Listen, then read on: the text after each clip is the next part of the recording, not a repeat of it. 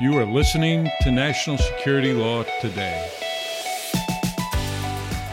I'm Elisa Poteet, and welcome to National Security Law Today, the podcast of the ABA's Standing Committee on Law and National Security. Simulation theory says that we're all just part of a giant computer program and nothing is real. Could be true, maybe. My guest tonight is Matthew F. Ferraro, counsel at WilmerHale, which is a law firm here in D.C., and he's a person who recognized years ago, and very quickly at that deepfakes were going to create serious problems, not just for his private clients, but for society in general. Matt, it's great to have you again. Gosh. It's a pleasure to be here, Elisa. Thank you. You know, I remember us talking about this. It's been like 4 or 5 years ago, and I thought, well, okay, this sounds kind of cute, and yes, it could be a menace. It's been a long time. You've really drilled down and become an expert in this area. Well, thank you. And it is one of those funny things where, particularly with the negative externalities, which I know we're going to talk about, you kind of don't want to be right. But at the same time, you're sort of like mildly satisfied or gratified that you sort of called these things out years ago when no one had any idea what you were talking about. But yeah, we do live in interesting times. Yeah, the sadness of the clarion caller. All right, let's go over some of the definitions because I know we're getting, a lot of things are being tossed around and discussed right now on popular media. And I'm not sure that we're getting all the information out or that all the information that should come out and the definitions are that clear. So it's pretty broad concept, but let's generalize. Let's start with what generative AI is. Sure. I've done a lot of these talks, and what I've found is that it's helpful to take the phrase ChatGPT, which is this program that everyone is sort of aware of now, and explain what the last 3 letters mean, because that's sort of a handy shortcut for the concepts. GPT stands for Generative Pre-trained Transformer. And so the first word is generative, and that means an AI model, artificial intelligence model, that can create something new, usually in response to a human user's natural language inputs. And some models can produce text, and these are sometimes called large language models, and that's like ChatGPT or Bard by Google. They can produce images. There's an app known as Midjourney, or video, an app called Runway, which does text to video. So they're generative. They create something new based on prompts. The second letter in that acronym is pre-trained. And generative AI is trained on data before you use it. It is pre-trained. It often takes years for the AI, which is basically the software and the hardware, to ingest terabytes of data, the size of several libraries of Congress. And there's some mystery to where all the data came from. I mean, a lot of these foundation models, or what they're called, don't disclose with any specificity where the data came from. Bard by Google says, for example, that it was trained on Wikipedia, on GitHub, on data from Google Search and Gmail, and sort of the internet, and third-party data that it doesn't specify. But again, this concept is that in generative AI, the data has been pre-trained by the system before you use it. And the third is transformer. That speaks to the kind of training the model does. A transformer is a neural network, which is basically software, type of machine learning that detects patterns in large data sets. So there you have it. A general purpose generative AI model creates something new, often in response to a human's prompt, based on large amounts of data on which the model has been trained to detect patterns. So these are very sophisticated pattern detecting and pattern reproducing systems. So they're impressive, but I hasten to add they are not sentient. They are simply pattern detecting and pattern producing systems. Let me put one other definition out there, which is deepfake. That is a portmanteau of 2 words, deep learning, which is a branch of artificial intelligence, and the word fake. And it refers to synthetic media, whether it's images or audio or video, that is either manipulated or wholly generated by AI. Sometimes they're created by a kind of AI known as generative adversarial networks, which are basically computers that compete against each other but to produce and then to detect false imagery. The concept, this can get a little weedy. So the concept that I walk around with in my head is that a deepfake is a convincing media forgery created by computers. Okay. And the specter of that is concerning. Obviously, we're running into another election season, and there have already been the use of deepfakes in ads that we're aware of, at least one, which wasn't such a good look, I guess, if for the people who, for some reason, didn't like COVID restrictions. you begin to understand some of the concerns that are being voiced during the writers' strike that is happening right now, because people don't know whether or not their data is being used to train these models, including sometimes their personal data, their medical data. You mentioned Gmail. Any of these things and all of them could have and probably were used to train models that are then monetized and deployed through applications. And there are some already doing this, Khan Academy, Duolingo, Snapchat, and others, but some tools can detect the written word, apparently, like Have Been Trained is one of the programs that is intended to be able to locate an individual's sort of IP, their content, things that they created. And one company apparently was found to have scraped sensitive information, including, and this is where I pause, voter registration information. Now, this is dystopic sounding to me. I don't want to sound like the Grim Reaper as we often do on this podcast. I'd like to believe that Congress would take this seriously and have plans to deal with this stuff, although I know some of them would hesitate if they thought somehow it could inure to their benefit. What do we have? Anything from them?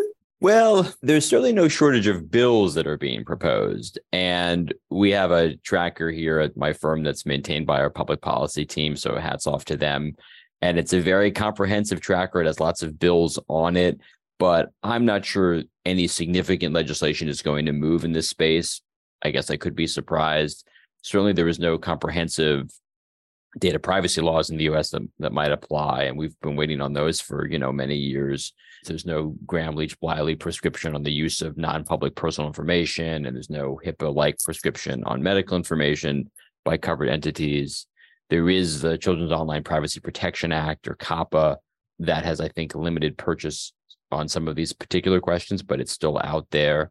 If I had to make an educated guess, I'd say it's most likely that Congress passes a bill that establishes a task force or something like that. And that's not nothing. I mean, that could be important for later lawmaking. There are several of those bills pending. One is called the Assess AI Act, and that would establish a task force on AI governance and oversight. Another is a Digital Platform Commission Act, which would establish a federal body to oversee and regulate digital platforms. Actually, I think that's actually less likely, but you kind of get the idea that there is interest in these issues. Certainly, there's interest by Congress in understanding the issues, but experience has taught us to not expect any kind of comprehensive legislation. Like I've said, I mean, we've been sort of waiting, quote unquote, for a digital privacy law at the federal level for years, and that just hasn't quite happened. There's a bit more activity on the state level. Maybe we'll talk about that later. But in the short run, Elisa, I would say expect more of these issues to be addressed by product design than by sort of a general overarching federal regime. Yeah, it's interesting because it's been almost 3 years ago that a commission to study this was part of the NDAA, the National Defense Authorization Act. And it was supposed to, I think, provide a report from its findings. I'm not aware of that report. Are you? Have you seen that? So there are a couple laws and a couple reports. So the very first law, and I wrote an article about this called the Federal Deepfakes Law, where it was in the 2020 NDAA, and it was to be written by the Office of the Director of National Intelligence, and it was going to focus specifically on foreign threat actors targeting national security issues. And you're right. I haven't checked in a long time, so I should say that, but it was supposed to be due, a year later. And I called Congress. I had a couple of phone calls where I just called the committee that the law said it was supposed to be reported to. And they were like, yeah, we don't have it, or we can't find it. So, I suppose it could be that I just haven't found it, but it certainly wasn't the subject of any kind of broad attention. There has been a greater response to other bills that require reports. There was one a year later that required a report by DHS that came out. There was something called the America Competes Act, which required an FTC report on AI, including deepfakes, that was published. So there have been those, but there was, you mentioned task force, there was a proposal, I thought it was quite a good one, by then Senator Portman in the last Congress to establish a Deepfake Task Force Act, like quote unquote, that was the name of the task force.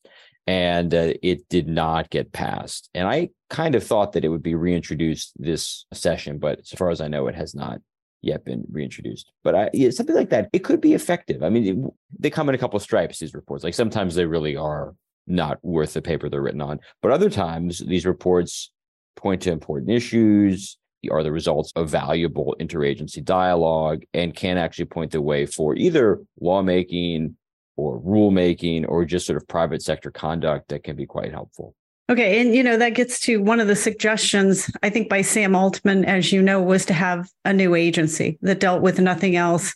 I haven't heard any more discussion of that, nor any suggested appropriations from Congress. So I don't know what's going to happen with that. I think having something central populated by experts and, not by people who are just sort of looking to put their name on some sort of commission report could probably be pretty helpful to the American people. It could be. I mean, I think the danger there is twofold. One is cartelism. I don't know Mr. Altman, so I won't speak to his motives, but I'll just say in other circumstances, in other points in time, in other industries, there have been, calls for regulation by incumbent companies that then use the regulation to redound to their benefit, to basically. Are we referring to Mr. Zuckerberg? Would that be? I'm speaking only in general. I think he's becoming like a champion kickboxer right now or something. Cage fighting something. I understand he's as fit as a fiddle, but okay. So yeah, he did say things like that, after which Cambridge Analytica. If there should be regulation, it should be driven by as disinterested an assessment of the public good as we can muster. So I would just say concerns about cartelism are concern one. And then concern two is you actually don't want to stifle innovation. And I think that there is concern in like China, for instance, where heavily regulated when it comes to the economy in general and AI specifically. And then there is concern now about the EU, which is passing the EU AI Act. It's not passing it, it's considering it. I have spoken to founders and companies, of course, potential clients of mine, and they are saying things like, we wonder what this might mean for our innovation. It's a tricky dance. You want to make sure that you guard against the truly bad outcomes without getting so prescriptive early on that you make it less likely that you're going to develop valuable technologies. And some of those valuable technologies might be valuable technologies that help to remediate some of the downsides. And one example would be AI-enabled deepfake detection, right? The idea that you're going to be able to have in real time software that's going to be able to detect false images by looking for indicia of falsity and things like that. So it's a careful dance. There are, I mentioned this Digital Platform Commission Act, beg your pardon. There are like proposals out there. I don't expect it to be passed anytime soon, particularly in a divided Congress, but who knows? Yeah, it'll be interesting to see. But I just feel like some of this is happening so quickly. And one thing that I have noticed lately is the age of a lot of the people on the Hill right now is such that a lot of them didn't grow up with fast-moving technologies. Things did not go at the pace. Development of new computer technologies, new digital technologies did not occur at the pace that it does now. And there have been hearings in which it was apparent, as you remember, that they didn't quite understand the technology and were repeating maybe some drafted talking points. And it was painful because I think these are people who are concerned and I think they want to do the right thing, but the grasp of this and what, the potential threat is or is not seems to have evaded them, unfortunately. And I don't know if it's an age thing or an interest thing or probably the latter at the end of the day. I don't remember how long ago it was, but I can tell you that in 2019, the deepfake non-consensual pornography was 97% of it, as assessed at that time by an analysis of what was out there. And so obviously the concerns have shifted drastically. But to your point about the positives, I understand that this will also have tremendously positive impacts for medical science. And that is one of the areas, obviously, that we would want growth and not to stymie that. So in our first of this series, we spoke to Robert Weissman of Public Citizen, and he expressed serious concerns about how generative AI could be used to sway elections. And in particular, he voiced concern about a proposed rulemaking that the Federal Election Commission rejected on what he perceived was a technical reason. And he also felt that it was something that was within the scope of their authority to do. And basically, it would just prohibit the use of false deep fakes, any false information through the use of deep fakes. I just wanted to sort of raise that with you and see, since you've been a student of this and now an expert in this, what your reaction is to this kind of concern generally, not just his, but he's not the only one out there that has expressed concern. The Association of Political Consultants, for example, has suggested a full-on ban. So I wanted to hear from you on this.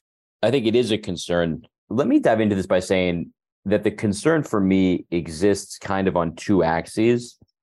One is exposure and the other is belief.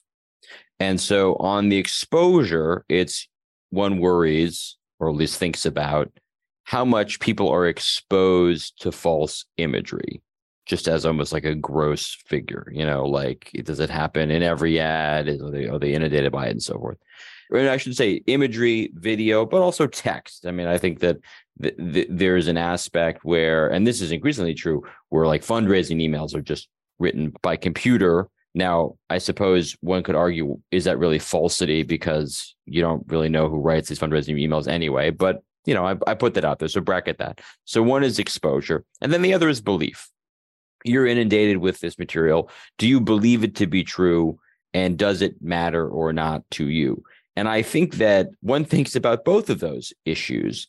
On the exposure side, I worry intensely about the exposure, not really just of candidates, but of also election administrators, things that go to the time, place, and manner of voting. You certainly wouldn't want a deep fake of an election official who might not otherwise be known to the public appearing on social media and saying your place of voting has been closed, the election has been moved to Wednesday, things of that. There's a radioactive leak at the place where they count the ballots, something like that. That sounds awful, actually. Yeah, or I suppose this has a certain particular resonance. They're cheating in the ballot counting, right? The machines are switching the votes, right? That would be bad, and it would be particularly bad if it came from a figure of seeming authority. So that's exposure. On the belief side, one thing I think that's going to happen increasingly is that there's a certain segment of the population for which whether or not something, media in particular, reflects the truth understood as events that occurred in reality, like whether or not that is true or not is just like not a relevant criterion. This kind of gets to this notion that partisans just believe what they want to believe. You had mentioned this ad that Governor DeSantis's people had put out online, in which former President Trump, his rival for the Republican nomination, is seen like hugging and kissing Dr. Anthony Fauci. And that is manipulated imagery. I will tell you, it has a certain uncanny valley effect, which is something you and I were discussing before we started recording. The uncanny valley is this idea that it makes you uncomfortable, makes the viewer uncomfortable, the sight of falsified imagery. It's like deeply psychological, where something looks off and you can just tell. And I think that's true for those images. So let's stipulate that the viewers know that they're not like real images, quote unquote, photographs taken of real life, but they express a kind of position that the viewer appreciates, which is that President Trump was too solicitous of Dr. Fauci's advice and did too much. His administration did too much to, sponsor lockdowns or push vaccines or what have you. So whether or not like those images actually reflect reality is, I think, perhaps less relevant in this line of thinking to the viewer than whether or not they express some sort of deep-seated position. And so in that way, like the falsity matters less because they don't think it's real. And incidentally, I would say, you had mentioned deepfake porn, like that to me is a classic example where it doesn't matter to the viewer if they think it's real or not. To be kind of blunt about it, they're seeking a different kind of satisfaction than a sense that the video is revealing some truth. In fact, I think there might be a certain kind of titillation in the sense that they're, watching someone who would never create that kind of imagery, create this, consume this sort of false imagery. So I think that sometimes we can misjudge the problem. Maybe it's a category error. I don't know if that's the exact right logical term, to think like it turns on falsity or not, on whether, and if only people knew it was fake, it would be okay. To your point, I mean, I would just, before we move on, I just Sure. want to say we've had social scientists from both Stanford and NYU on, and you make an important point. I don't know if you've also read the things that they have written and the studies that they've done, but they have shown that people frequently reshared false messages knowing they were false when it aligned with their political views. Sure, because it was a way, I assume it was a way of them validating themselves to their tribe and to their, partisans, their co-partisans. Then the question is, well, kind of what's the harm? And I think, Tim Wu, who was at the White House and is now back teaching at Columbia Law, like he's spoken eloquently that there is a kind of generalized dignity harm about just dealing with things, imagery that didn't occur in reality. They're just sort of like living in a space in which nothing is true and everything is possible is a kind of generalized dignity harm. And I think that there's some truth to that. I would just say on the election stuff, so there's the use of ads to portray, opponents badly. There's use of imagery to make you look better. And I suppose in some of a crude element, we saw this recently where former President Trump basically was photoshopped into a 1776 kind of imagery. I mean, I query whether that's really truly a deep fake, but within our taxonomy, we can say it is.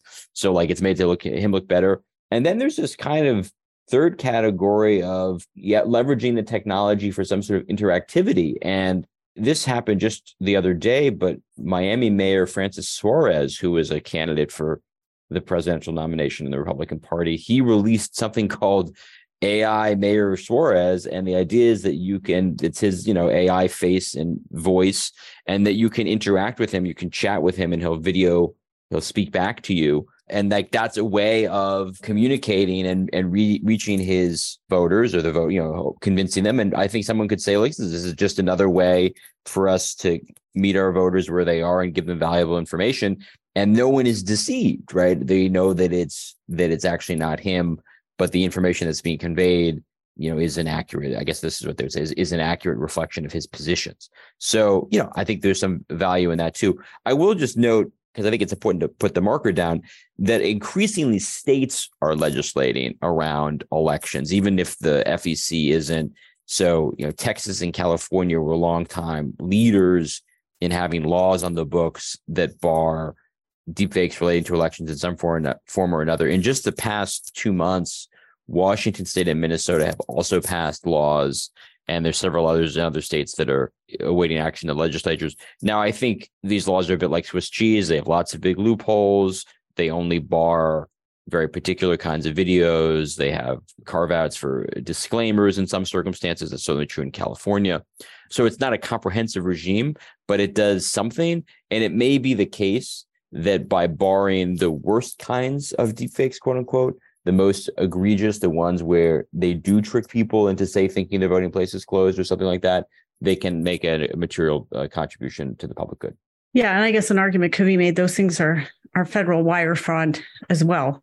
I find it interesting you're mentioning the states, because I know we've had conversations about privacy laws, data privacy laws, and there really hasn't been, as you mentioned at the outset, any kind of comprehensive federal response to that is of the scope, I guess, of what the EU has done or tried to do with GDPR at least, and may well do with AI in the future. But I wonder what that says, that the states are doing this on their own when we're talking about something that is transmitted over a medium that is in interstate commerce. The federal government seems unable to do it. So begs the question, what's going on the Hill right now?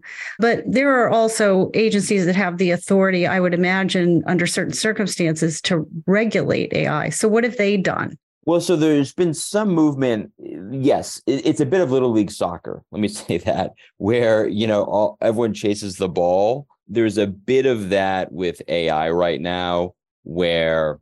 You mean they run in the direction of the ball? Let's be clear. They run in the direction of the ball. So or each other, whichever. Right.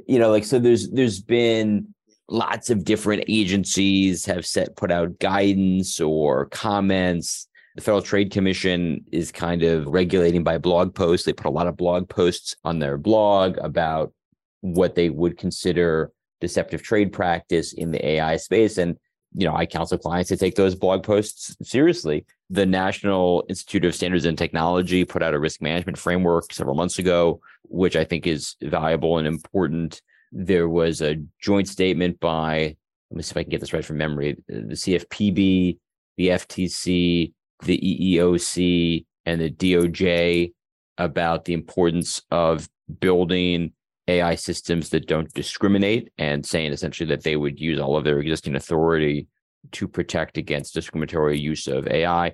The White House put out something called the Blueprint for AI, and that has a lot of interesting materials about what they consider to be the dangers of AI and also the benefits. and on and on. I mean, you got to get the sense. There's like a lot of, I guess one that I would flag is that it's expected this summer that the Office of Management and Budget is going to put out guidelines for the government contracting and what kind of AI they're going to purchase. And that's going to have, I think, significant ramifications, probably greater ramifications than people may appreciate just because of the throw weight of the federal government, the largest purchaser of goods and services in the private market. Looking at these issues, it keeps people like me busy, I suppose, if we're being blunt, because lots of our clients need to think about what are my regulators doing in this space? What are they expecting? And I think to your earlier point at the very top of the podcast, these technologies have frightened enough people, has frightened society that everyone is asking questions. And I think that might actually be for the good, which is that we might find ourselves in a position where we're going to develop the guardrails now when the technology is very good, but not existentially threatening, and that we can develop the guardrails now and so that it never reaches that point.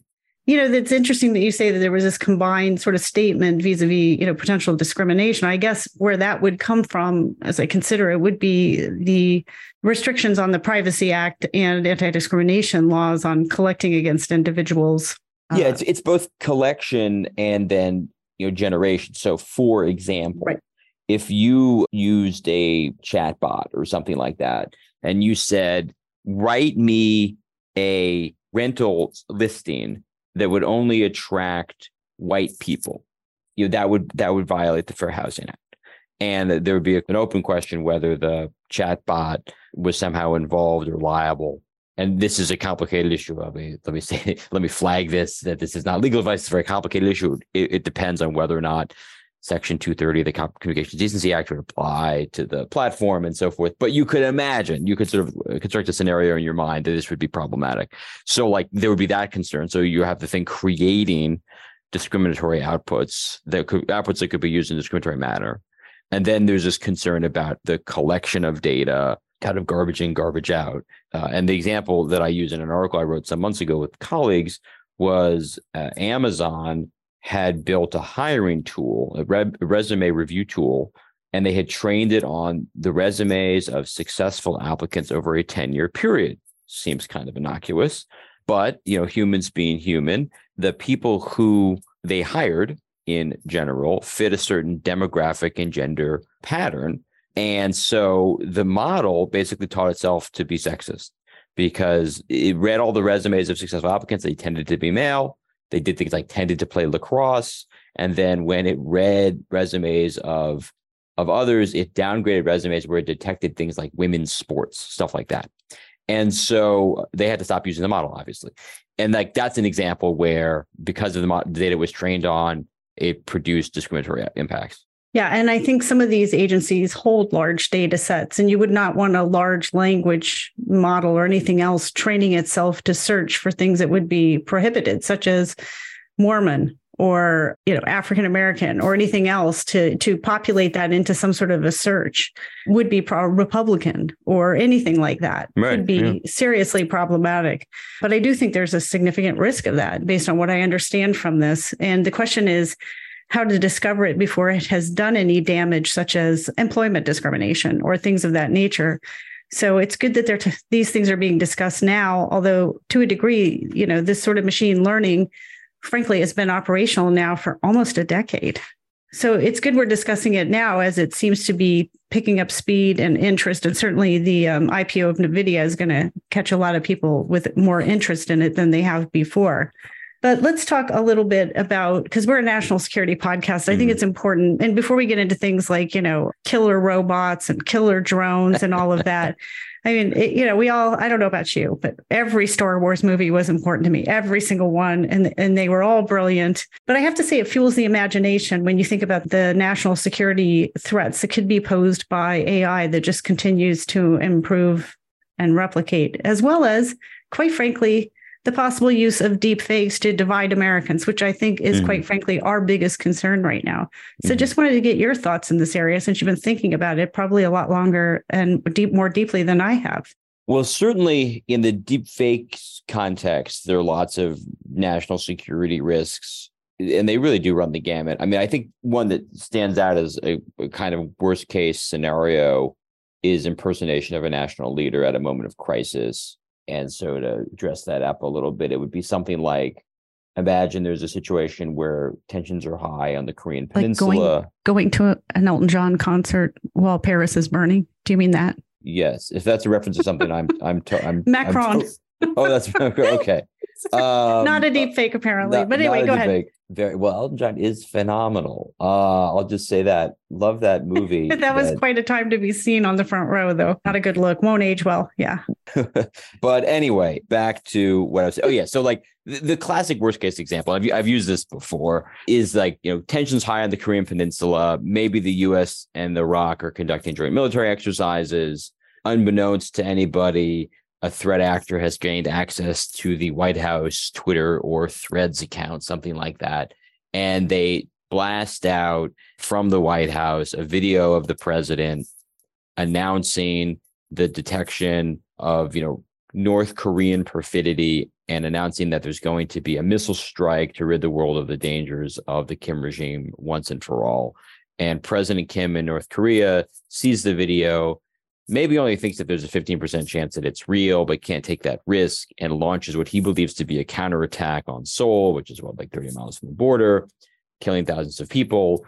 And now the U.S. and Iraq are in a position where they do have to respond, and they might lead to an all-out war, and lots of people die all because of a fake video. So that would be like the worst case scenario in a video causing a war. I do think there are many others. So on a much smaller scale, there's the use of synthetic media to falsify orders from military leaders. This is sort of like command and control confusion on the battlefield. Again, we're not at war anymore in Afghanistan, but one could imagine a situation in which Marines there were ordered to attack via radio from their commanding officer a convoy of terrorists, and they did, and it turned out to be a wedding party of the local village elder, and that, of course, led to great trouble and loss of life. And then it was a military defeat as well because of our partners turned against us or something like that. There would be like those situations. There would be the use of deepfakes to maybe lend legitimacy to wars and uprisings. So perhaps in the war context, China invades Taiwan, and there are deepfakes that circulate showing people greeting the Chinese, the PLA, as liberators, the PRC that is. And so maybe that cuts down on support for Taiwanese resistance. Also in the context of uprisings, right? I mean, it could be videos of anti-Muslim activities that anger Muslims, people of that faith around the world. It could be the police killing of a young person leading to riots, right? I mean, what if there's another video of a George Floyd-like murder, or like what happened recently in France? How might that inflame social tensions?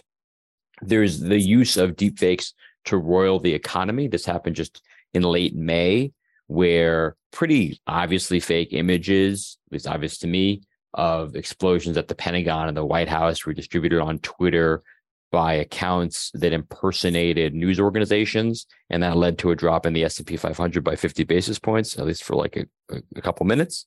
That obviously can be a short event for somebody who's prepared for it. Someone who took out short positions and then circulated the imagery, that would just be like securities fraud. But also, if you do that enough, you can roil the economy, and that can lead to national security concerns.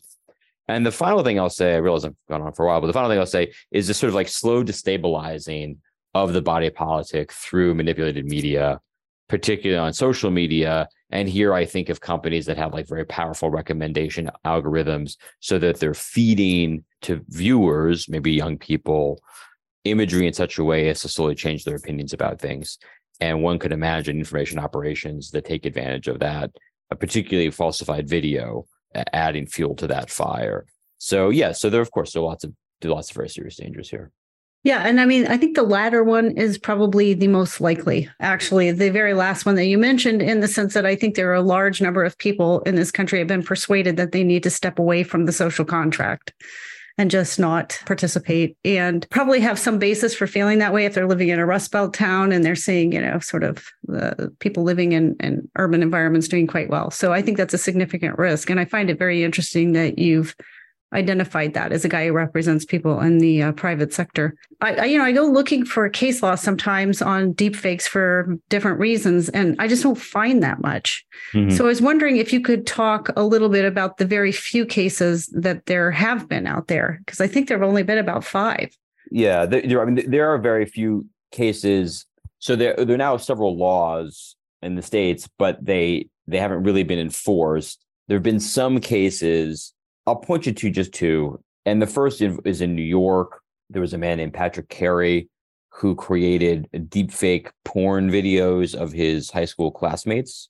And that was the allegation, but then he pled out to it. So it's true that he did it. And what's interesting there actually is that he was charged not with a specific deepfake porn law violation. There is, in New York at the time of his activities, there was and is a civil law. So it's the creation of non-consensual deepfake pornography is illegal under civil law. So the victims could have sued him, but there was no criminal law.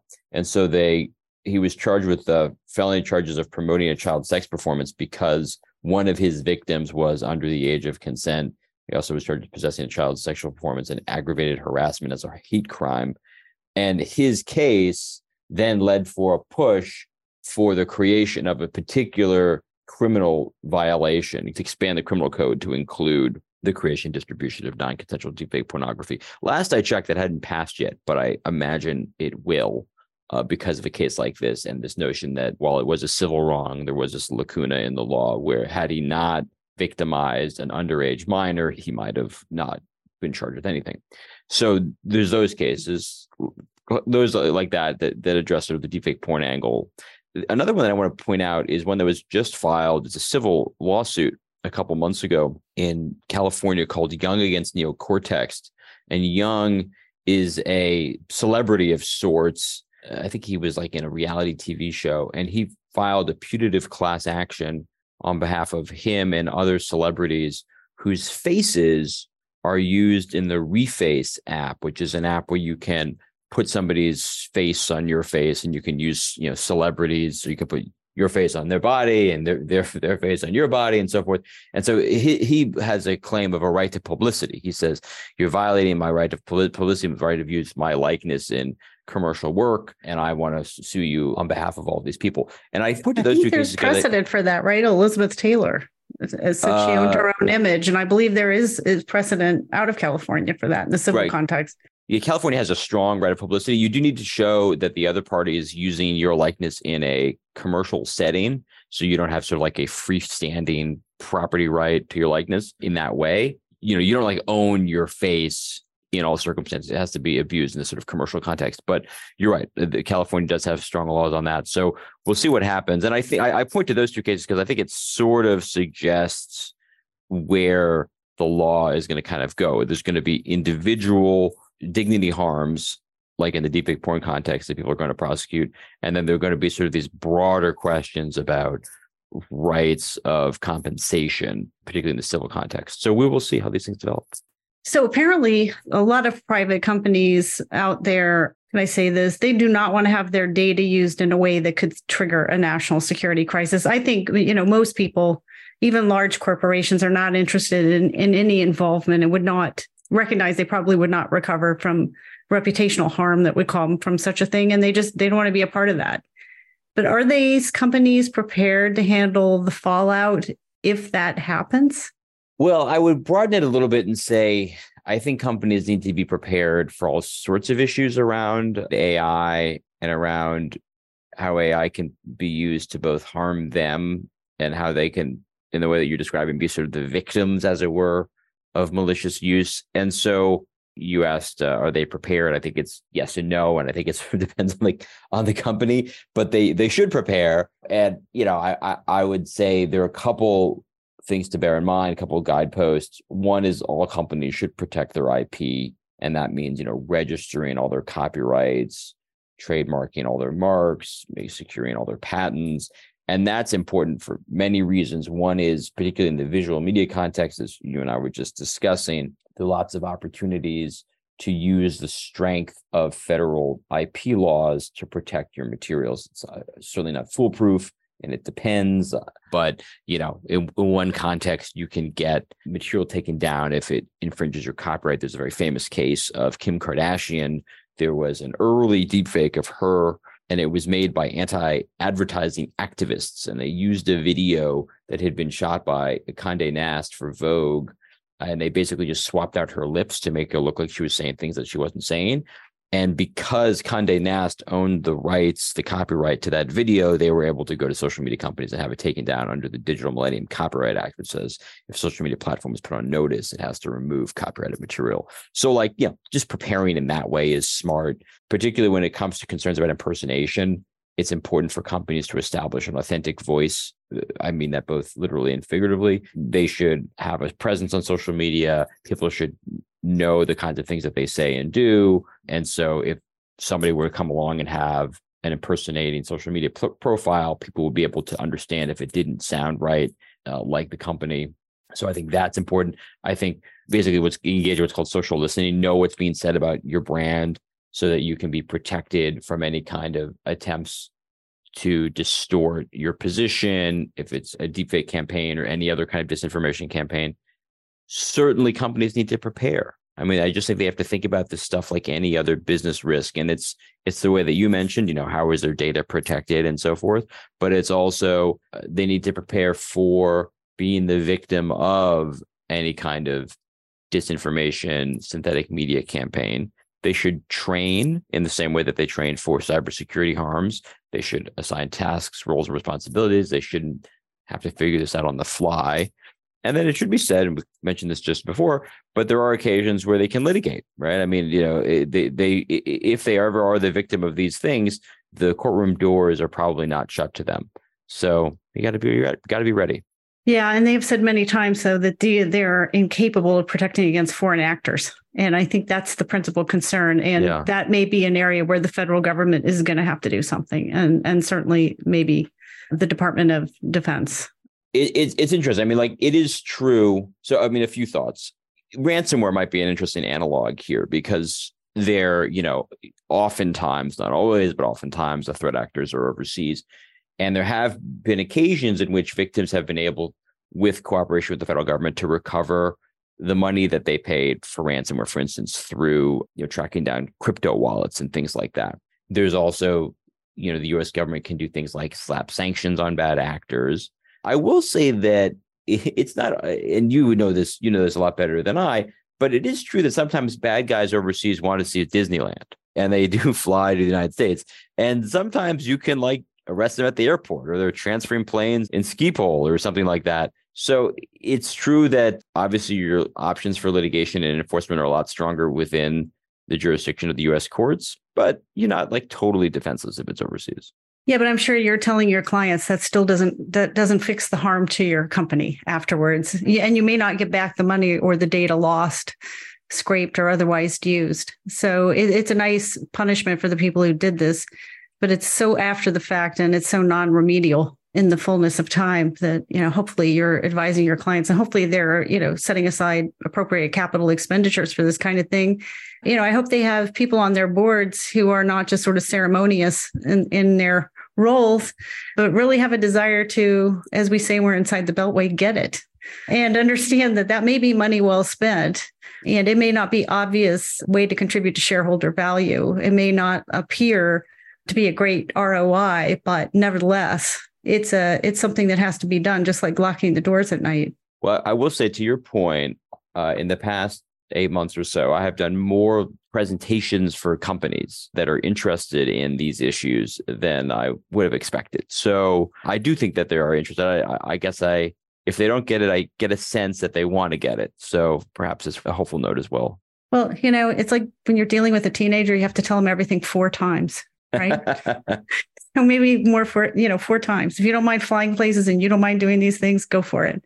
But anyway, it's always good to talk to you about this. I'd like to come back and talk to you again in a couple of years, because I think we're going to be having a different conversation, just like we're having a different conversation today than we did so many years ago, where we really didn't know where this was going and what the threats would look like. Now they're starting to take shape, at least as far as my imagination can go. And hopefully it won't exceed my imagination. Well, I would look forward to speaking in a couple of years, and I promise it'll be me and not a deepfake. That would be really awesome. Yeah, don't send me a interactive deep fake.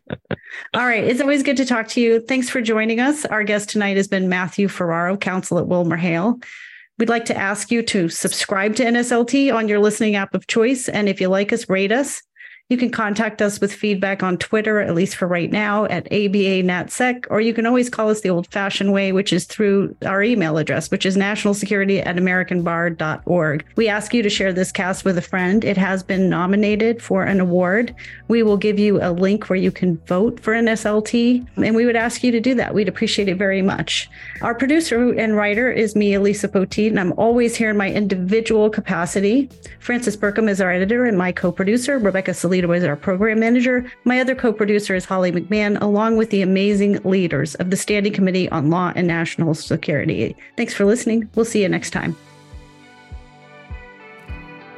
The views expressed on National Security Law Today have not been approved by the House of Delegates or the Board of Governors of the American Bar Association, and this recording should not be construed as representing ABA policy.